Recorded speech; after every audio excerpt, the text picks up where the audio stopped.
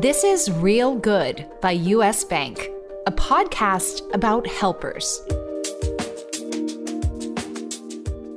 Those problems of disparities and gaps in health, education, and income predate COVID. But those problems during COVID became equal opportunity problems. I'm Faith Salie. The impact of the novel coronavirus is hard to overstate. It upended life for everyone. It created a new normal full of new problems, but it also shined a light on issues that have long existed in communities across the country. This show is dedicated to the stories of people making a difference. Folks who are fighting for those in need against problems old and new, isolated and intersectional. Each week, we'll talk with nonprofit leaders organizing vital aid, U.S. Bank team members supporting their efforts, and those people whose lives they're changing. This week, our guest is Stan Little, the CXO of the United Way. Stan and I talked about how the United Way, which is something we've all heard of, can be so effective at being so huge and so local. And he introduced me to something the United Way has created called 211, which you may never have heard of. But calling that number and getting its support literally saves people's lives. And not knowing what 211 is in itself a kind of privilege.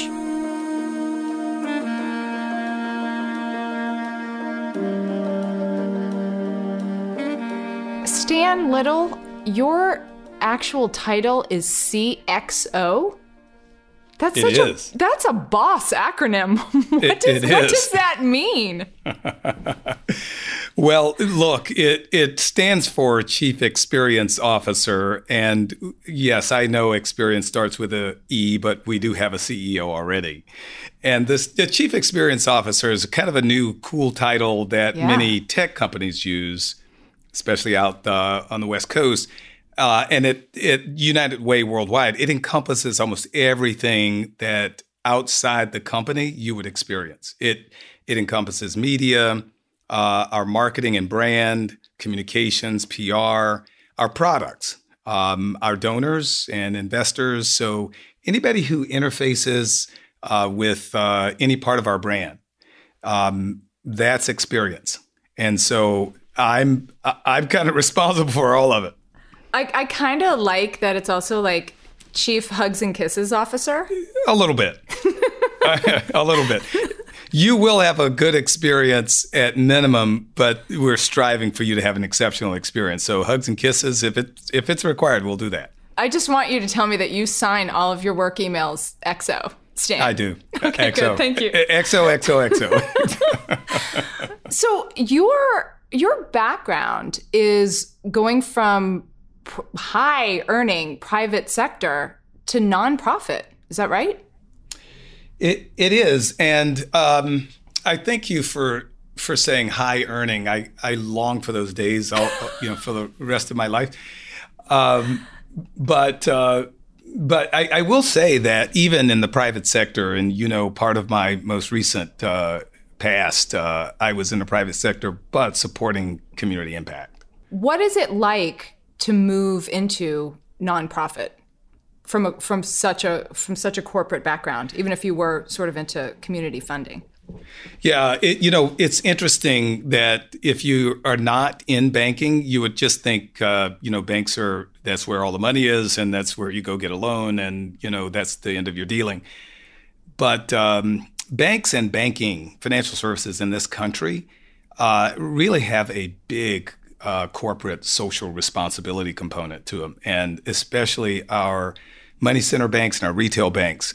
So although, yes, commercial, and yes, profit motive, and yes, banks get most of their relationships through community relationships. They get most of their brand lift by being good stewards of community assets.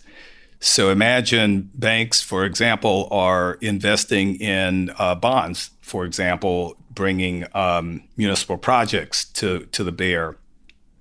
And they gotta actually perform in the community, doing good work in order to be considered for all of those local, city, and county types of banking deals. So just imagine that, here you are in a bank, and banks are doing great commercial work, but they're also at the same time doing phenomenal work in the communities. And so a company like U.S. Bank, companies like any of the financial services have a big CSR component. CSR stands for? Corporate social responsibility. And that's usually where their community service, community impact comes under. I'm really glad you just explained that, because I think you're right. If people don't have a history of doing what you do, you hear banking and you just think dollar signs. Yeah, and you think just pure profit. You think that's where the money is. And face it, 2007, 2008, 2009, banks weren't the most popular entities on the planet, and somewhat blamed for the Great Recession of 2008, 2009 for reasons that were probably more isolated to certain sort of practices and bad actors. But the vast majority of banks are salt of the earth. And they not only do commercial deals and infrastructure deals and the like, but they fund Main Street as well. And in order to fund Main Street and small businesses and expansions and schools and things of that nature, they have to have those relationships in the community. Stan, will you please tell us the date, including the year, that you started this job at the United Way? Boy, it will shock you. So I started my storied career at the United Way worldwide in the year 2020. Mm-hmm. And actually, officially, I started on February the 8th, Oof. Just by, kind of going in, doing all the employee onboarding. Shaking hands, as it were, way back in February. Shaking hands back in those times, and physically showing up and getting office space and, crowded in meetings and the like. And about 30 days later, I'm in my home office, just like everybody else. And The pandemic is upon us, and life has changed probably forever. How drastic was it for you to start this big, exciting job that has an X in the title, and then 2 weeks, a few weeks later, you have national shutdowns, and your job is about connecting with people, and here you are in your home office? Yeah, that's right. So in no time flat, the personal live connections, came to a screeching halt. All of us tried to figure out, well, how do we interface and connect and deal with people in this sort of new world order? And I will tell you, we immediately ran through every technology there is. So, everybody got Zoom, we got Skype, we got WebEx, we got them all. We got Teams, we got anything that would help us to figure out how to be seamlessly connected with our investors, our donors, our partners, and the likes. And so we probably bumped around like everybody else did for the first weekish and a half or so. But then we got really good at it.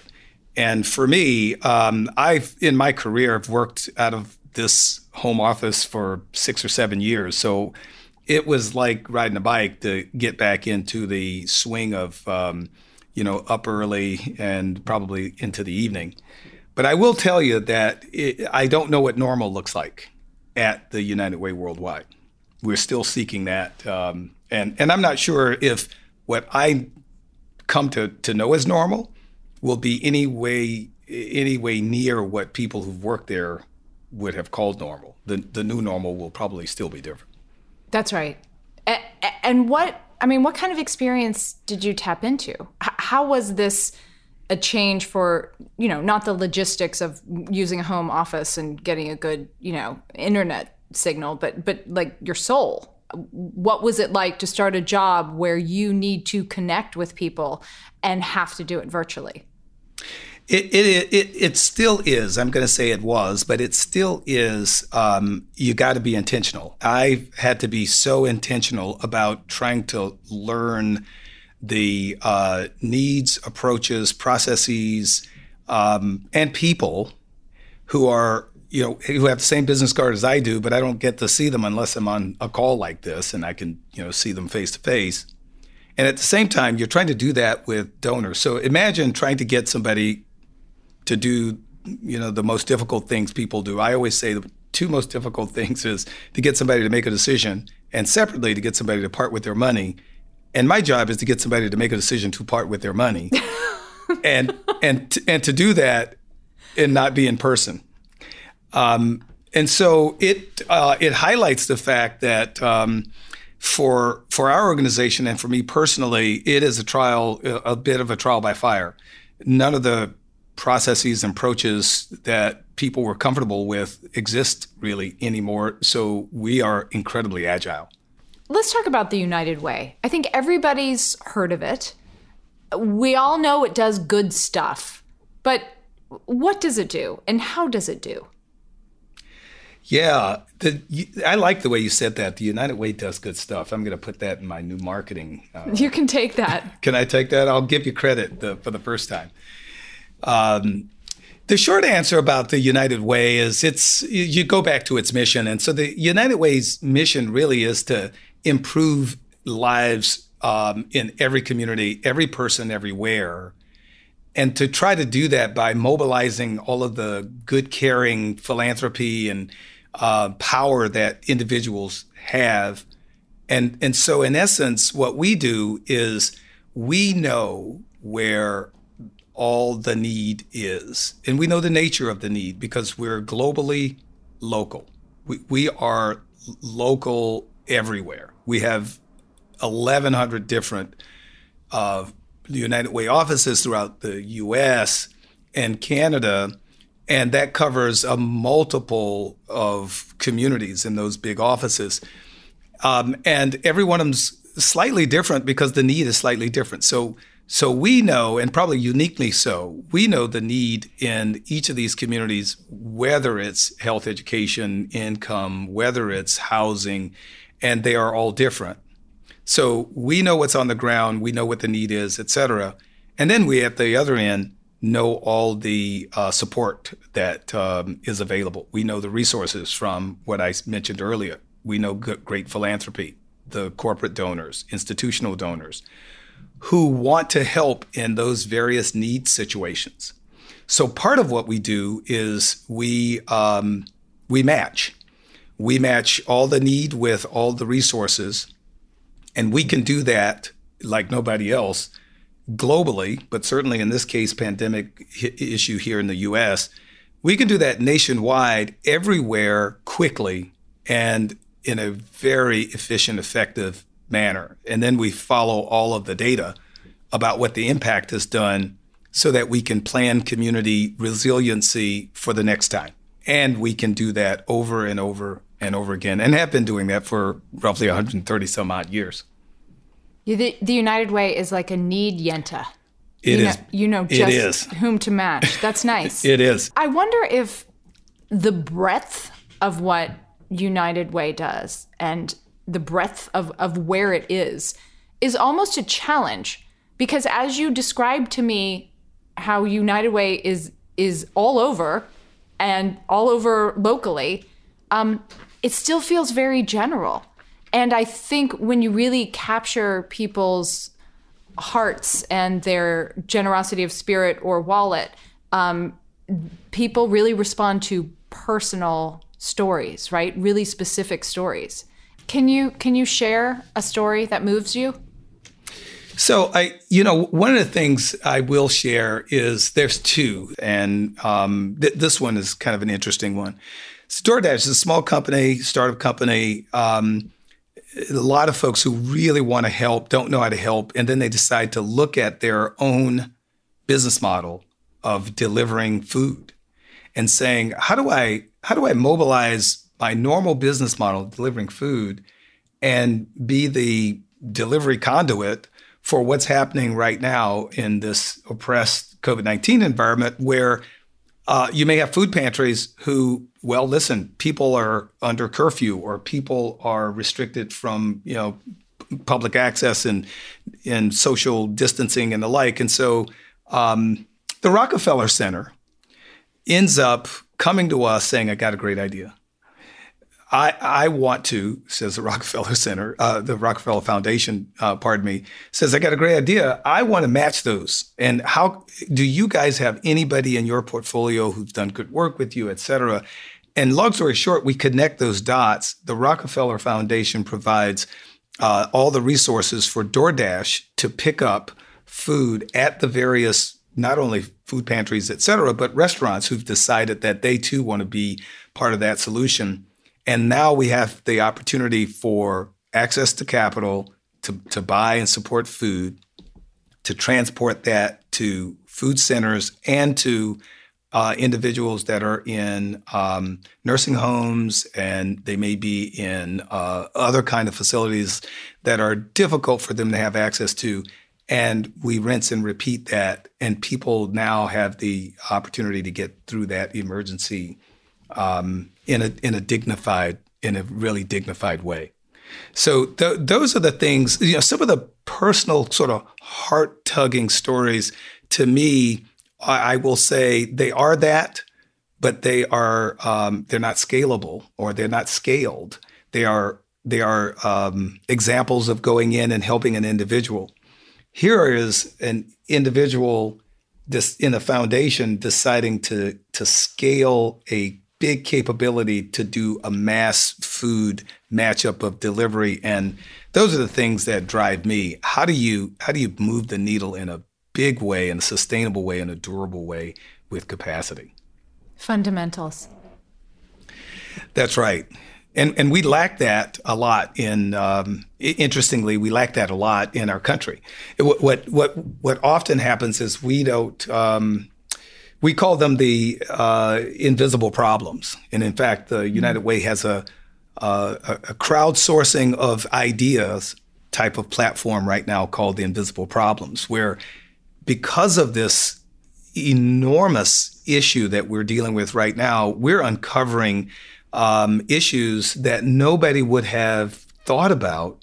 And as they are being uncovered, we're curating those so that we can start doing some social innovation and design for resiliency for the future. These hidden problems, these invisible problems, I will say, are invisible to the privileged, to folks like you and I, but they're not, to people who are affected every day. That's right. So COVID is making visible to communities who have been privileged or been lucky enough to get by even, right? That's right. It's making these systemic problems not just visible, but undeniable. And I see, when I go to the United Way website and I read about the mission, I see this kind of trifecta of prioritizing health, education, and financial stability. And it strikes me that is the trifecta of despair and challenge right now in the pandemic. It is. And what's interesting and unfortunate is that those problems predate COVID. Those problems of disparities and gaps in health, education, and income predate COVID. But those problems during COVID became equal opportunity problems. They know no gender. They know no race. Even though people of color are disproportionately affected by the economic impact, they are because they have low resiliency financially. They have had inequities to access to health and educational systems and the like. So the first, the last to get hired, the first to, be let go, lower level jobs that are, manual and in person, they can't work from home. Those, when you start to do a profile on the kinds of jobs and careers that will get shaken out and did get shaken out early, they're the ones that that you got to show up, and many of those people would not have classified themselves as low to moderate income even, but they didn't realize that their livelihood is at risk because, it's it's a livelihood that relies on the gathering. It's a livelihood that, relies on, interpersonal and the like. And so COVID has exposed that in a really big way. So we do say health, education, and income are our top 3 objectives, but we do everything else as well. Those are the ones that we really call our pillars. And we try to do all 3 of those with 2 platforms underneath. One is an advocacy platform. So we're going to try to change policy with health, education, and income as well. Not only intervene at the individual level, but try to get the systemic issues on the Hill addressed or at the local levels addressed where there are disparities that are policy related. And then secondly, how do we help health, education, and income be devoid of inequity?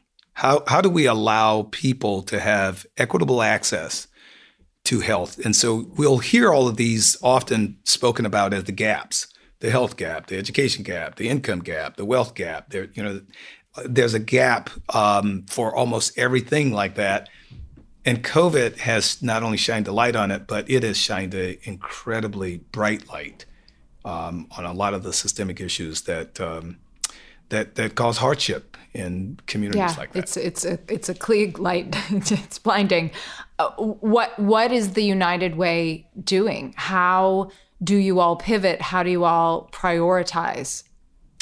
Yeah, so interesting. I started out by saying I don't know what normal looks like. So to me, I'm not sure where we're pivoting from. I showed up and we were in the fight, right? So here's the one thing I will say. I don't think it's a pivot. So I've been there 100 days and it feels like dog years a bit. And it's not a pivot, but it's more a triage.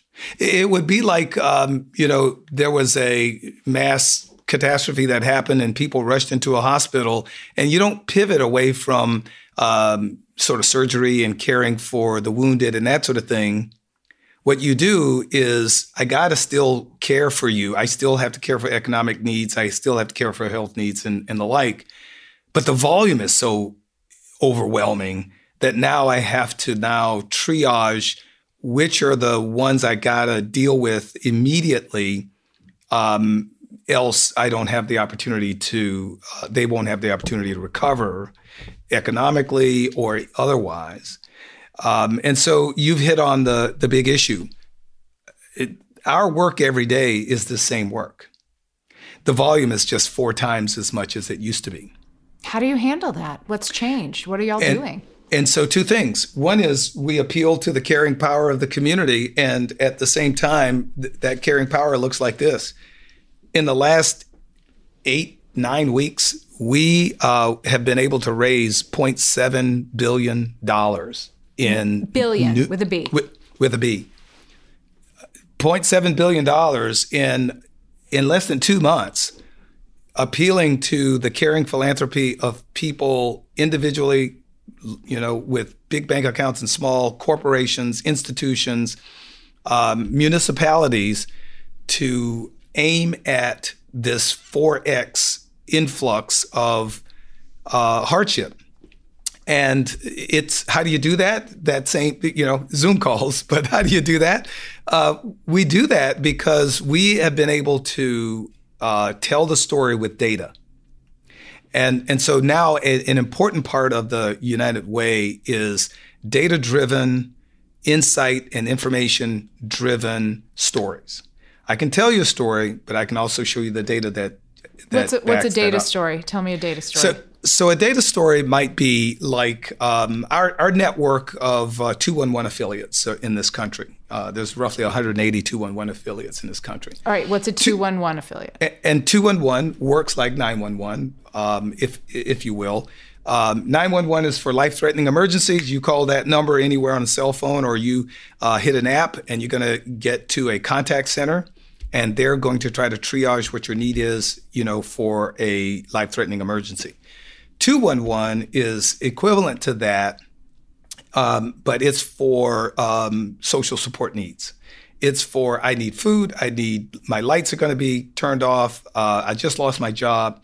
I don't know where the nearest health center is. I want to get tested. It is everything that you and I would probably be thinking about. I just call my physician. I just do this. That if you're in the affected class, basically 211 is your only direct line to be connected with services. And this is specifically a United Way initiative, 211? The 211 network is largely United Way and independent affiliates throughout North America. It's only in North America, U.S. and Canada. And I will tell you, as good as it is, it's not enough. It is phenomenal in what it does. We just like a 911 call, you call in, there's a recording to make sure that for customer services purposes and the like, there's a recording. There is also a caseworker who is detailing what your issues are. They are mapping that over to the provider network. If you called in for health, you called in for food, you called in for, fill in the blank. Now, why is that important here is that as the COVID-19 impact was happening, we could see the volume of calls mounting, and 90% of all those calls were about health issues at the beginning. They were about, I heard about this virus thing. I heard about this. Can I get tested? What's the difference between a test and an antibody script? And on and on and on. All of those were classified as health needs. And then we start to see early signs that the percentage of health needs start to go down. And then suddenly the percentage of economic needs started to rise in our call centers. And so as we're looking at the wave going across the country, and as we're looking at the curve sort of spiking sort of from the who's affected health-wise, we were already seeing our curve start to spike on economic issues ahead of unemployment, because people will call 211 before they lose their job. They'll call 211 when their bills are due and they're juggling them. And then they'll say, hey, look, I'm having a problem. My utility is going to get cut off. And we can support matching them with stable, sustainable housing options before trying to head those things off. So that network is, I'm going to say it's good, but it's not good enough. It's good because of what it does. It's not designed to handle 4X capacity. We do 12 million contacts a year. That's like 33,000 a day. And in the last 2 months, we did over 270. So that's where I think it's a catch-22 a little bit. We have capabilities. They are good at what they are doing. They don't have the capacity that this pandemic has demonstrated to us that we need to be ready for the next issue of this sort. How do you plan? What do you do in that case? So two things. More money. You need more money, but what do you need more money for? We started in the response phase. So there's 4 phases to these things, right? So we started in response phase, which is just go out and help, relieve human suffering right away. I need capacity. Capacity may mean I need now to be around the clock with five contact center people versus the 2 I normally have. That's capacity to address the immediate onslaught. What happens after that is you start to get into recovery. So now that the curve is sort of flattening, but people have been unemployed, we now need to help them sustain this down period and the like. So what we are doing now is we're calling on individuals, high net worth, institutions, corporations, because the dollars that are required are pretty big, to reimagine with us. So we've moved from this concept of recovery, response, recovery, rebuild, which is the normal 3-part, to response, recovery, reimagine. Mm-hmm. Let's now reimagine what good systems should look like. Let's reimagine how our 211 network should look like, not like what it was. I don't want to go back necessarily to what it was.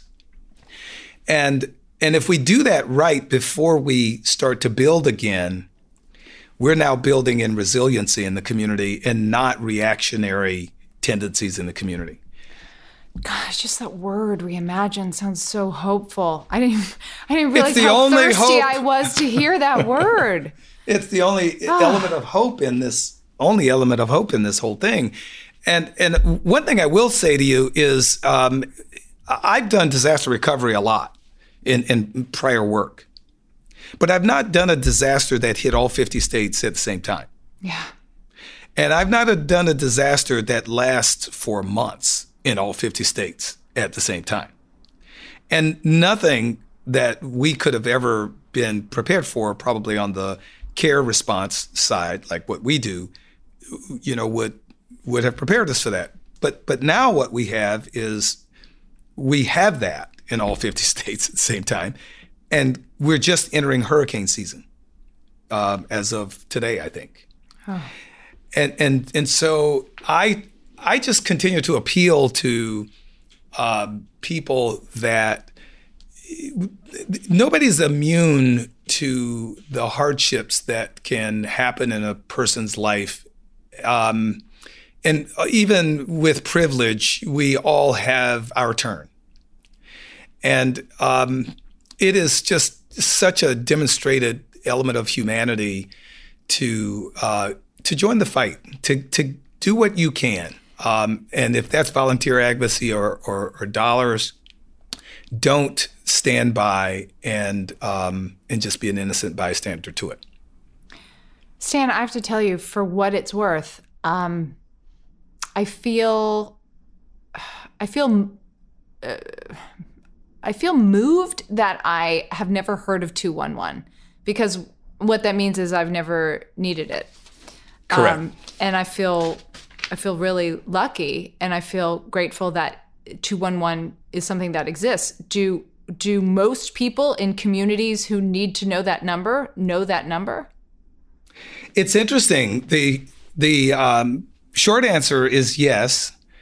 And the not so good answer about that is yes, because they often probably have to use it a lot. Wow.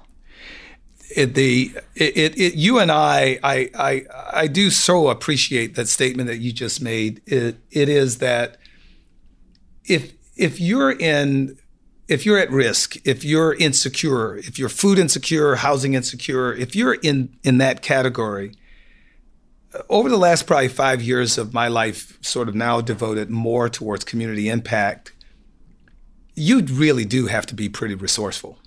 As a person who doesn't have access to disposable income and some of the privileges that we have, you really have to be really sharp to be poor in this country. Oh my gosh. I never heard anybody put it that way. And of course it makes sense. The things that are available, in some ways are available. Travel vouchers, housing supplements, food supplements, those kinds of benefits are available. But if you lived in a city like, let's say you live in a city like Atlanta, and you're somewhat insecure with housing, healthcare, food, et cetera, and you're completely eligible for those kinds of benefits, and you're an hourly wage earner, probably at a not livable wage, you're likely taking public transportation, and just imagine that in order for you to get to the supplemental nutrition, the SNAP office, which is on one side of town, and then to get your travel voucher, which is on the other side of town, and you got to do all that kind of stuff, and you got to take time off to do that, and you got to have a babysitter to do that, so And even now, in a pandemic, your health is at risk just to go from one place your to health another. is at risk. That's right. Yeah. So under normal circumstances, and this is why I say, I'm not all that interested in going back to normal, because on normal circumstances, you and I would go out to dinner a couple of times a week, and we wouldn't think of that as much as entertainment as convenience sometimes. And maybe sometimes it's entertainment, but, I didn't put anything on, so let's just go out and grab something. While we're doing that, normal for that at-risk low to moderate income family and set of families, normal is a nightmare. What does a partnership with a place like U.S. Bank mean to United Way and to other nonprofits? Everything, in a word. So, the work that we do and the work that our good partners like U.S. Bank does is we mobilize not only the bank's philanthropy, but the philanthropy of the individuals who work there. And they have ways of getting in the fight. They can get in the fight through their normal U.S. Bank campaign for the United Way. They can get in the fight through volunteerism that we can help coordinate. They can get in the fight by lending their voice. So the U.S. Bank just happens to be, I think it's the largest employee campaign that we have. And it defies gravity. It is, U.S. Bank is so intentional about engaging their employees in the real work. Even our having this discussion today is a testament to the lengths through which they go to prepare and be very intentional about bringing the issues to light and not pressuring somebody to act. But nobody at U.S. Bank could ever say, I didn't know. And they make sure that they eliminate that that chasm of, oh, that was an invisible problem, or I didn't know about that, or I didn't know I had the opportunity. So we celebrate organizations like U.S. Bank because what they do is they present the opportunity for everybody to be a citizen philanthropist in a way that is fulfilling for them. And I think everybody gets the feeling that they can be a part of the fight. Stan, thank you. Thank you for fighting the good fight. And I have to say, this conversation has been very, it's been very illuminating and meaningful to me. Thanks. I appreciate that. I appreciate that. You have certainly lived up to your acronym. This has been a wonderful experience. Thank you so much.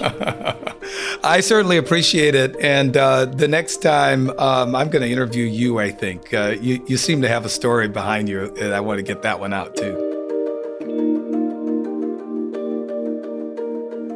The United Way is one of the world's most wide-reaching and impactful nonprofits. Their partnership with U.S. Bank touches a lot of their work, but the expansion of 211 has been particularly important since March. We asked Greg Cunningham and Reba Dominski from U.S. Bank about the 211 initiative. We had some technical difficulties with Reba's audio, but it's part of a powerful conversation about how poverty manifests itself in so many different ways. So we wanted to share that part of the story and what 211 means to them. So I felt intensely aware of my privilege when Stan taught me about the United Way's 211 initiative, because I'd never heard of it, because I never needed to hear of it, and no one in my close circle has needed to hear of it. Can you tell me about what 211 speaks, the part of 211 that speaks to you specifically? 211 is about people in crisis and providing them with what they need. And the amazing thing, if you listen to a 211 call, which I have, is it's rarely one thing. It's rarely, I don't have a place to stay with my kids tonight. when a skilled 211 operator probes a little bit more closely, it's, oh, and we don't have food tonight. Oh, and it is poverty is complex. People have complex lives and complex needs. And so the skill with which the United Way staff that staffs the 211 crisis line provides resources without judgment, it's absolutely breathtaking.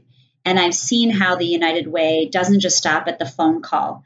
They will follow up the next day and the next to say, okay, we got you into a safe space. We got your family fed. Now what do you need? Now what? It is an endless supply of really thoughtful, empathetic listening and resources. I've never experienced anything like it. And when we heard that in light of COVID-19, the need for 211 and the calls had increased, I think it was like thousands of %, we just stopped and said, we've got to be able to help our longstanding trusted partners at the United Way expand this service. And if you think about it now, in the light of everything that's happening, it's more necessary than ever. Greg, have you ever heard a 211 call? I have, only because I'm in the work now. But prior to doing this work, I hadn't. And as Reba said, when you're talking about families in crisis, those kinds of resources and creating awareness for those resources, I think, is what's most important. We talk a lot about this notion of access and having access to information. And I think a large part of the work that we're doing, and I'm really proud of the work that Reba and I and our teams the work that we're doing together and our entire team is doing is ensuring that we're creating access to information and things like 211, access to capital for small businesses, access to technical assistance. All of those things are vitally important now, but you gotta create awareness for them before they're truly useful. Because access is privilege. You got it. Absolutely. It's the golden ticket to privilege. Yeah. Backing up a little, how did you all begin partnering with the United Way? Well, we've been partnering with the United Way since dinosaurs roamed the earth. I mean, it really has been decades. It started with our employee giving campaign. You might remember, Faith, that that's how the United Way got their start with so many big corporations, as they ran our employee giving campaign, where we invite our employees in to make donations to the organizations and the causes that matter to them. So that's where it started. And since then, it's just become so much more, because we know what the United Way is. They're a trusted partner on the ground. They catalyze impact. They take a stance on policy, which is critical to systems change. They're a multiplier of impact. They convene. I actually, when it comes to the United Way, I tend to send all of my grant makers, so my foundation staff, to sit in on a session held by the United Way grant committees, because in my opinion, they do some of the most impactful, data-based and substantive grant making that is done in this country. The approach that they take to understanding organizations and to funding organizations that truly have impact, I think is really outstanding. So I tend to send my team through a school at the United Way that helps a new grant maker understand, how do you truly do impact-driven grant making. We've said it before, but doing real good isn't just about donations, it's about actions. So we reached out to the people on the ground taking U.S. Bank funds and turning them into positive change in their communities. We want you to meet Alexis, a 211 call taker. Hi, my name's Alexis. I'm a 211 call specialist for United Way of Summit County in Akron, Ohio. That means that I spend my days answering calls and texts from people in need of help across our 8-county region. Many people are struggling right now, so I provide a listening ear to let them know that we care about them, and then search our research database to provide them with referrals to organizations that may be able to help them meet their needs. When the pandemic hit my community in Northeast Ohio, calls to 211 nearly doubled during the first week. Calls for help with food were 3 times higher than normal. We had many calls from people seeking help for the first time. The job of 211 is to connect people who need help to locally available resources. When there is a greater demand, local resources can get overwhelmed. For example, utility assistance is very limited right now in our local area. So partner support is invaluable. It means we can connect more people with the things that they need most. Our United Way has received donations which have enabled us to help families facing eviction to be able to pay their rent. One of the first families we helped was a nurse who had contracted COVID-19 at work. We have also been able to coordinate deliveries of food to low-income seniors and individuals at high risk for COVID-19. It meant so much to these senior citizens who didn't have family members who could help them. Recently, I had a client call in needing help with their water bill. COVID-19 had caused them to be laid off from their job, their only source of income. Not only was I able to advocate for this client by contacting the water companies to turn their water back on for them, but because of the extra funds that we have received, this client was able to have their water bill paid for. The ease of mind that this provided for the client was unsurmountable. These funds were able to provide this client with running water and in turn, less emotional strain. We want to thank you so much for all of your support. Stay safe. Thanks so much for listening to Real Good by U.S. Bank. If you like what you heard, listen and subscribe wherever you get your podcasts. See you next week.